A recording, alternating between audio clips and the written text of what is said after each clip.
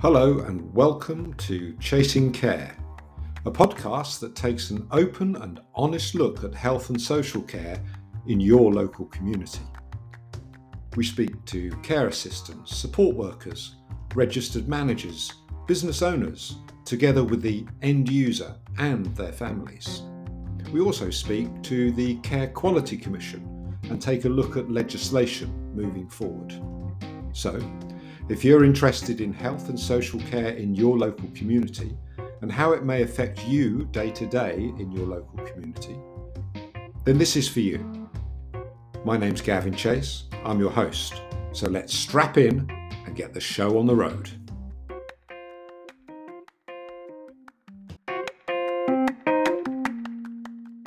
Welcome to Chasing Care podcast, and on today's episode we'll be talking to Dr. Denise Taylor, who's a chartered psychologist, an associate fellow of the British Psychological Society, and the author of 6 career books, including Find Work at 50 Plus, and Now You've Been Shortlisted. A lifelong learner, she became an apprentice of the Vision Quest Guide at 61 and gained her doctorate at 64. She was studying retirement transitions. She has a deep love of nature along with her partner and is the owner of a 4-acre wood. Her next book is focused on how people can find meaning in life after full-time work. So, why did I ask Denise to join us today? Well, she is the one that can tell us all about the age-old problem of I'm too old to work, or the new one, the new thought process, which is I retired, however, I maybe don't have the means to support my lifestyle anymore. So today's conversation is all about you, the listener, and how you could find work, particularly in the care sector. So first of all, Denise, lovely to see you. Have I covered you off quite well there? You have. Welcome. Thank you for that introduction. My pleasure. I should have said that she likes wild camping. Not sure what wild camping means, but maybe we'll save that for another episode. Okay. Your book. In it, one of the first chapters, chapter 2, you talk about mindset of the person that's probably thinking they're too old to get a job. Is that what you're thinking? I am indeed. I think our brain is so powerful, and people are always saying to me, I'm too old, I'm too this, I'm too that. And you know the old thing, if you believe it, it's true. If you think you're too old to get a job, guess what? You won't get a job. But if you think I've got 25 years of wisdom behind me, I've got all these things I can offer, companies will be fortunate to get me to work for them. There's more to it than that, but you've got a much better chance of getting a job. And from your experience, you are a counsellor as well, aren't you? You're a coach counsellor to people that are looking for work. Is that the fundamental challenge, or are there other things as well that people have to be thinking about when they're sitting there saying, I can't get a job? Yeah. When we think about people working with a career coach like me, they're either coming because they've tried it themselves and it's just not working. And then probably equal numbers is I've never actually been happy in my work. And now I'm 50, 60. One of them was into his 70s. I now finally want to find a job that fulfills me. And the first thing I'm always saying to people is, but what is it that you want to do? And where people go wrong is like, I don't mind. I'll do anything. And guess what happens? They get nothing because everything's too vague. They think a recruiter or an HR professional is going to look at their CV and go like, you would be perfect for this job. And I have to disillusion them about that. So the first thing is be clear as to what you want and why. Yeah. Interesting point that you made, I think. A job that fulfills me. Mm. That's very interesting, isn't it? Because most people seem to have worked their life and probably actually haven't enjoyed their job as much as they would have liked to. They do say, don't they, that if you find the perfect job, you're not really working. But how realistic is it that somebody who's maybe retired or at the latter years can find what you would deem to be a fulfilling role? I spent years researching about what gives people meaning in life. But when we think about it, when we're young, maybe around 20, we're often looking for a job that's going to pay us the most, or a job that our Yes. parents feel is going to be, it's a good, solid job. That's what you should do, my boy or my girl. And then, of course, not everybody's in this case, but in a lot of cases, we age, we've cleared off the mortgage, we probably still have the ongoing need to pay for our children who never seem to end, coming back with demands. But we're often in a fortunate position where it's less about the money and more about doing something that I enjoy doing. And of course, not everybody's like that. But then you think, but what is it that I want to do? Not everybody wants to make their hobby a job. And some people think, No. actually, I want to give back. The work of Carl Jung and Erickson and other famous psychologists talk about regenerativity, which is about giving back. And I think that gets more and more important in our 50s, 60s, 70s, which could well be moving into the care industry or into other area where you can give it's a social needs type orientated job because you feel I'm fulfilled. I'm not just there to make money for the shareholder. Yeah, and I mean, I feel that way. I'm 60 years of age myself, and I've been a recruiter for many, many years. But 3.5 years ago, I looked at what I was planning to do with the rest of my life, and I saw network healthcare, part of the same group Yeah. that delivers care, home care. And to me, it was a no-brainer that there's an absolute need, aging population and the rest, and a shortage of care workers and those sort of things. So for me, this is fulfilling in many ways. Mm. And on a personal note as well, I'm also a listening volunteer for Samaritans, giving back. So I certainly understand what you're saying about the older population feeling that they want to give something back. But from your experience, are they able to find those sorts of roles? Are the employers out there looking for the 50 plus worker? Okay. So there's a couple of things going on there, and one of them is, well, what is it that I want to do? And actually, got a lovely message from a client this morning who had a major role within the BBC, and then she completely changed careers and did something different, and now she's got yet another change of career because as she ages and she finds out more about herself and life, she moves on to something else. They're not paying what she used to get 20 years Mm-hmm. ago, but that's less important to her. So there's that, it's identifying something that might fulfill you. And then it's like, but are recruiters going to take you on? I followed this avidly in the press, and they keep on saying they want to do more and more get older people into the workplace. There's this need to get all older people into the workplace. And then the people that I talk to go, but I'm not even getting shortlisted. And if I am getting shortlisted, I'm not getting the job. And I think there's a one of the problems is people often being recruited by people who, whilst the organisation says we value and want to take on older people, the person doing the recruitment doesn't agree that. But also the first step is to get through the software that's going to shortlist people. And if they start, as I see CVs, and I still mention about their O levels, and they go back to their first job in 1974, it gives an impression of being old, and Yeah. it's it's a dated style. So it's a bit like everything else. You've just got to be up to date and use the right language, just like you improve, you change your hair color and clothes and stuff like that. You've also got to change your CV and how you market yourself. And in many cases, although not all, using LinkedIn is going to be very helpful because that's a good way of making contacts with people that can help you. So employers, they say the words, but it doesn't always go through. And there is Mm. ageism out there that people have to contend with, and it can be Mm. hard for people. From your experience, are you finding that a lot of people are trying to find the same sort of job that they left rather than saying, well, actually, I don't want to have that high paying job, and they'd be willing to look at something else? Or coming back to that fulfillment role, is it really fulfilling to try and get the same job that you had before? Well, Or I have, even one, sorry for cutting across, but even one level down yeah. might Well, not be far enough down the tree. Does that make sense? yeah. Well, it's interesting because I've had people who are still going for promotions well into their 60s Yeah. and they still want the next move and the next move. And I have other people who are very happy. They've been, for example, a senior, a marketing director, and they're very happy to go down to a much more junior role. The problem they find is then they go for the interview and they're being interviewed by somebody, possibly half their age, who can't comprehend that anybody would want to possibly do that.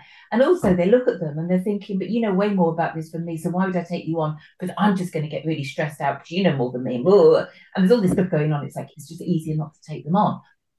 So you have to word it in a particular way. So if you want to go for a job that's well below your background, I'll say to people things like, but it's better to say that you're in a fortunate position, you don't need the money, and this is why you're taking a 75% pay cut because you really want this job, whatever it happens to be, even if it's a minimum wage type job. You always wanted to work at B&Q because you can work 8 till 2. But some people do. They want to work 8 till 2, 3 days a week, and not actually have any stress and be 5 minutes from home. So, there's all sorts that people want. Other people tell me they want to go and get a job in Tesco pushing trolleys because that'll be easy. And I'm going like, seriously, do you honestly think it is? There are other lower paid jobs, less stressful jobs that they can do.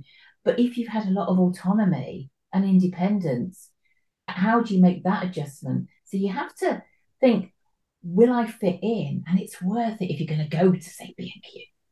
And to go there and observe and pretend you're like the undercover boss or something and see what it's like and think, actually, could this be me? And of course, you can shadow before you make a significant move.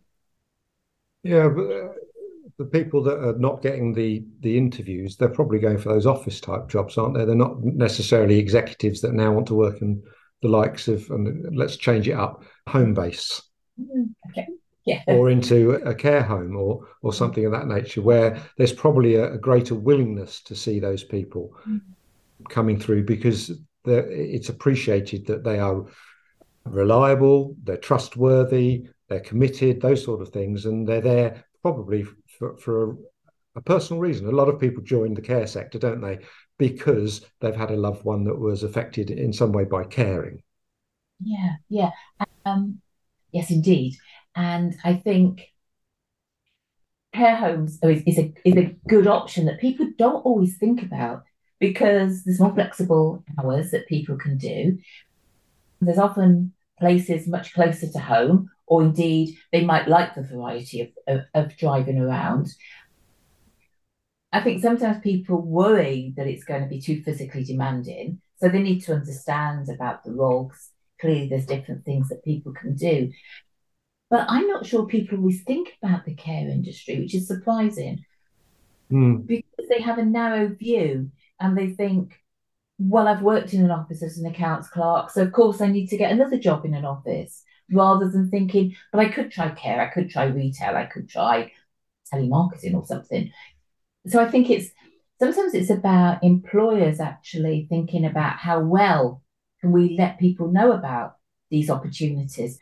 And I think what the over 50s, what we want is for a job ad to say, we are particularly looking for people like you, rather than us look at an ad and thinking, oh, this is all just aimed at young people, when that's not true. But I've been doing some research about people working in retirement, and that's one of the reasons why people aren't applying for jobs, because they don't think they'll even get shortlisted, so they don't bother applying. And if only the employer had said, we welcome patients from all ages or something like that, then they would apply. And that was quite significant when I found that through doing some quite deep research into that topic. You would think, though, would you not? Because the law is on everyone's side, that by default, an employer wouldn't need to say it's open to anybody and we're particularly interested, because that's discriminatory against the younger. That could be perceived. So maybe they're thinking on their EDI policies, well, we can't really say this. So then maybe there's a lack of education as to what you can and can't do as an employer, for example. Yeah, it's a difficult one, but having got my doctorate, I'm now quite used to reading academic articles. I read one that had done a big review of like over 100 research studies And that was one of the key bits of information that came out, that people don't apply for jobs because they don't think it's aimed at people like them. So I haven't actually looked at the specific job ads, but I just thought it was interesting from an employer's point of view. And what can employers do to get a more varied applicant range? And sometimes it's going along to these jobs fairs that they have locally, isn't it? Where you have care providers there who are seeing the more mature person coming along and saying, here's a form and you might like to come and talk to us more about this.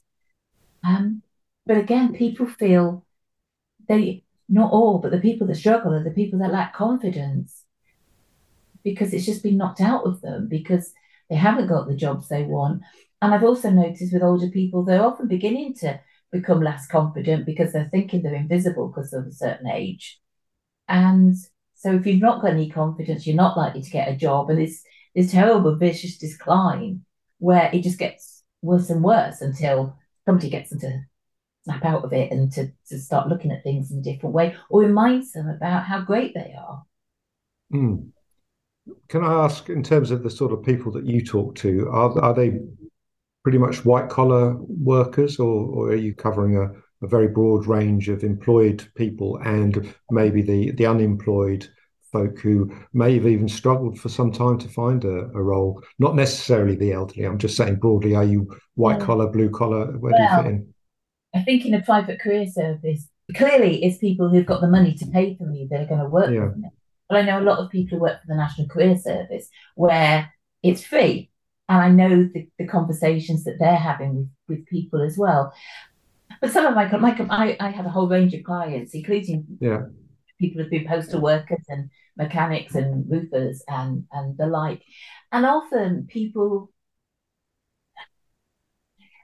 of all backgrounds, people will suddenly think, I want to do something that is meaningful to me, but also I want to give something back. But a bit like that quote about when somebody's going, people are making a cathedral and what are you doing? I'm slabbing mortar on bricks or whatever the thing is. And somebody else goes, I'm building a cathedral. So I think it doesn't matter what your job is. It can still be meaningful because if I was a cleaner and cleaning the floors, it's got meaning because I'm making the place clean and secure for whatever work is going on there. But for other people, it's going like, boring job, hate the cleaning, etc., etc. And and they just can't wait to leave, and they probably don't do a good job because they don't want to be there anyway. Because it's attitude that's important. Are you finding that there is a change of thinking in the older population that are working at the moment, that they're seriously wanting to sort of back off their full-time job and make that career change and maybe look at the care industry, for example? Would you say that is prevalent in the marketplace? There's a great demand out there for people to go on to part-time or shorter term hours, 4 days a week or whatever. They want to work less and they want to have job. Of course, not all, but an awful lot of them want to have a less stressful job, and they're open to looking into different things. Yeah. And in the care home industry, the whole of the caring industry, it's growing. I mean, clients talk to me about, I don't know what to do. I thought, well, first of all, we need to look at where the growth options are going to be, because there's no point saying I want to be a candlestick maker because there's not really much call for those anymore. And with the whole ChatGPT thing, well, that's really interesting about how jobs are going to go. And I was reading about Over Energy in the paper over the weekend and how 250 jobs have been taken over by ChatGPT, providing better answers than humans did. But the humans are now picking up the phone and talking to people. So they're actually having better jobs. So it's truly fascinating the way it's all going over the next just few years and the opportunities it's going to give to people. So I think we need to see it as opportunities and not a robot's going to take my job. There'll always be things that we need. Well, in the care sector, the good news is I think that most people would say that robots will never replace the human touch, which is a positive. And as you said a few seconds ago, the population is growing. Therefore, there's a need for more care. Sadly, there's over 160,000 vacancies in the care sector. but that gives great opportunity for the 50 plus that's looking for a permanent or maybe even a part-time role in care. At Network Healthcare, we've taken the view that one of the big growth areas is live-in care, where people are spending 24 hours in people's homes. And for those that have been thinking about a career change and finding that fulfillment, we think this is a great option. I mean, do you think that could work? I can, and interestingly, I know somebody who does it. So it's a lady a couple of years younger than me. As happens, her marriage ended, and she hasn't got the home life that she had before, and she was looking for a change of career. And she does live in care. I think it's about half time. She does three. I think she does 3 nights one week and 4 nights the next. Well, not just nights. It's full time while she's there, and she stays there. But because Yeah. there's one other person, they share looking after. I think, before I remember, it's a man with a disability, and it feels like her home. And indeed, it feels more like her home than where she's currently living, because she's in a transition where she works out where she's going to live longer term. And I hadn't really thought about it, but it's working for her, and I think it's very much an option for somebody. Well, there's all sorts of reasons, aren't there, where somebody might be very happy to get out of their normal home and have a few days doing something that's valuable, but also being out of their home environment. And it's certainly something which is probably better suited to those where their children have already grown up and flown the nest and they've got more flexibility. Yes, yes. And, I don't know her situation, but I could just imagine if it's for me and I was doing it. Clearly, there's a lot of time that you're doing care for the individual, but there's also going to be time where you're not, where you could be doing, I don't know, your crafts, I suppose, Mm, or reading or whatever. So it could be a nice way to segue into a different part of life. absolutely. So, look, we've spoken. You know, the time has flown. It really has flown by.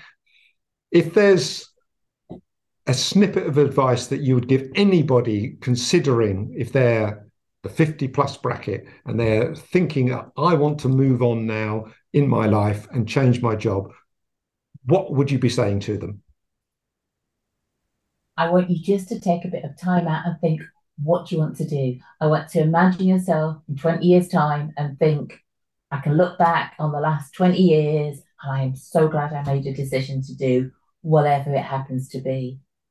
Because if you don't take time to think, this is what I want to do, you're just going to drift into something else in 5 years' time or 2 years' time, be equally unhappy. And if you don't make the choice at uni or 50s and 60s, whenever you're going to, you don't want to be on your deathbed and go like, I really should have gone and done something different. It really is that seize the moment. And if you get it wrong, well, it's another learning opportunity, isn't it? And you can move on to something else. And the And good news is, as we're all growing older and older, living longer, if you make a change of your life in 50 or 60, you've still got 20 or 30 years potentially that you could be working in a job that you really enjoy. yeah, and it's having a job that will move with you as you age. So most people at 75 don't even work in 50-hour weeks, but a job that you could be doing 20 hours a week, and then in your 80s, 2 5-hour shifts or something. That's what we want. I think that's what society needs. We need to stay active, and a good way of staying active is through work, and we get the people contact as well. Uh, I'm really excited. I've got a, I don't know, do I need to change my job? No, I think I'm fine. I like the care sector. But look, Denise, it's been amazing. And if anybody's interested, the book, The book. Find Work at 50 Plus, it's a fascinating read. I genuinely did read it. And Thank I'm looking forward to the next book, which comes out when? It's probably the end of October, November, but dates slip. And it's going to be called Ret- Rethinking retirement. Rethinking Retirement. There you go.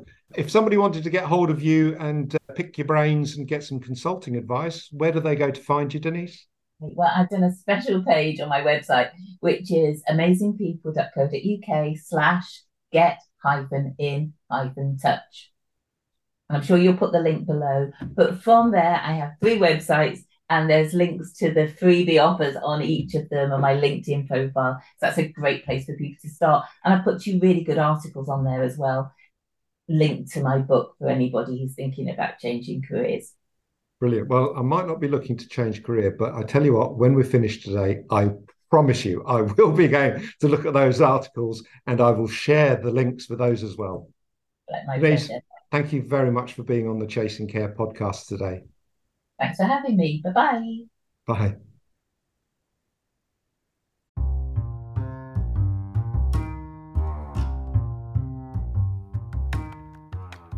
Thank you for listening to Chasing Care.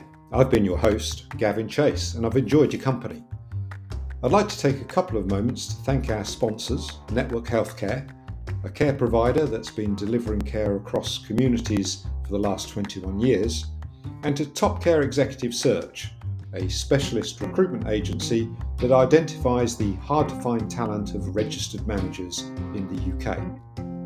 So, if you've enjoyed this episode, please don't forget to subscribe, follow, like, and of course share. You can always send us a message too. And if there's a subject that's really important to you and you'd like to come on Chasing Care and talk it through, then please get in touch. In the meantime, I look forward to speaking to you again soon, and have a great day.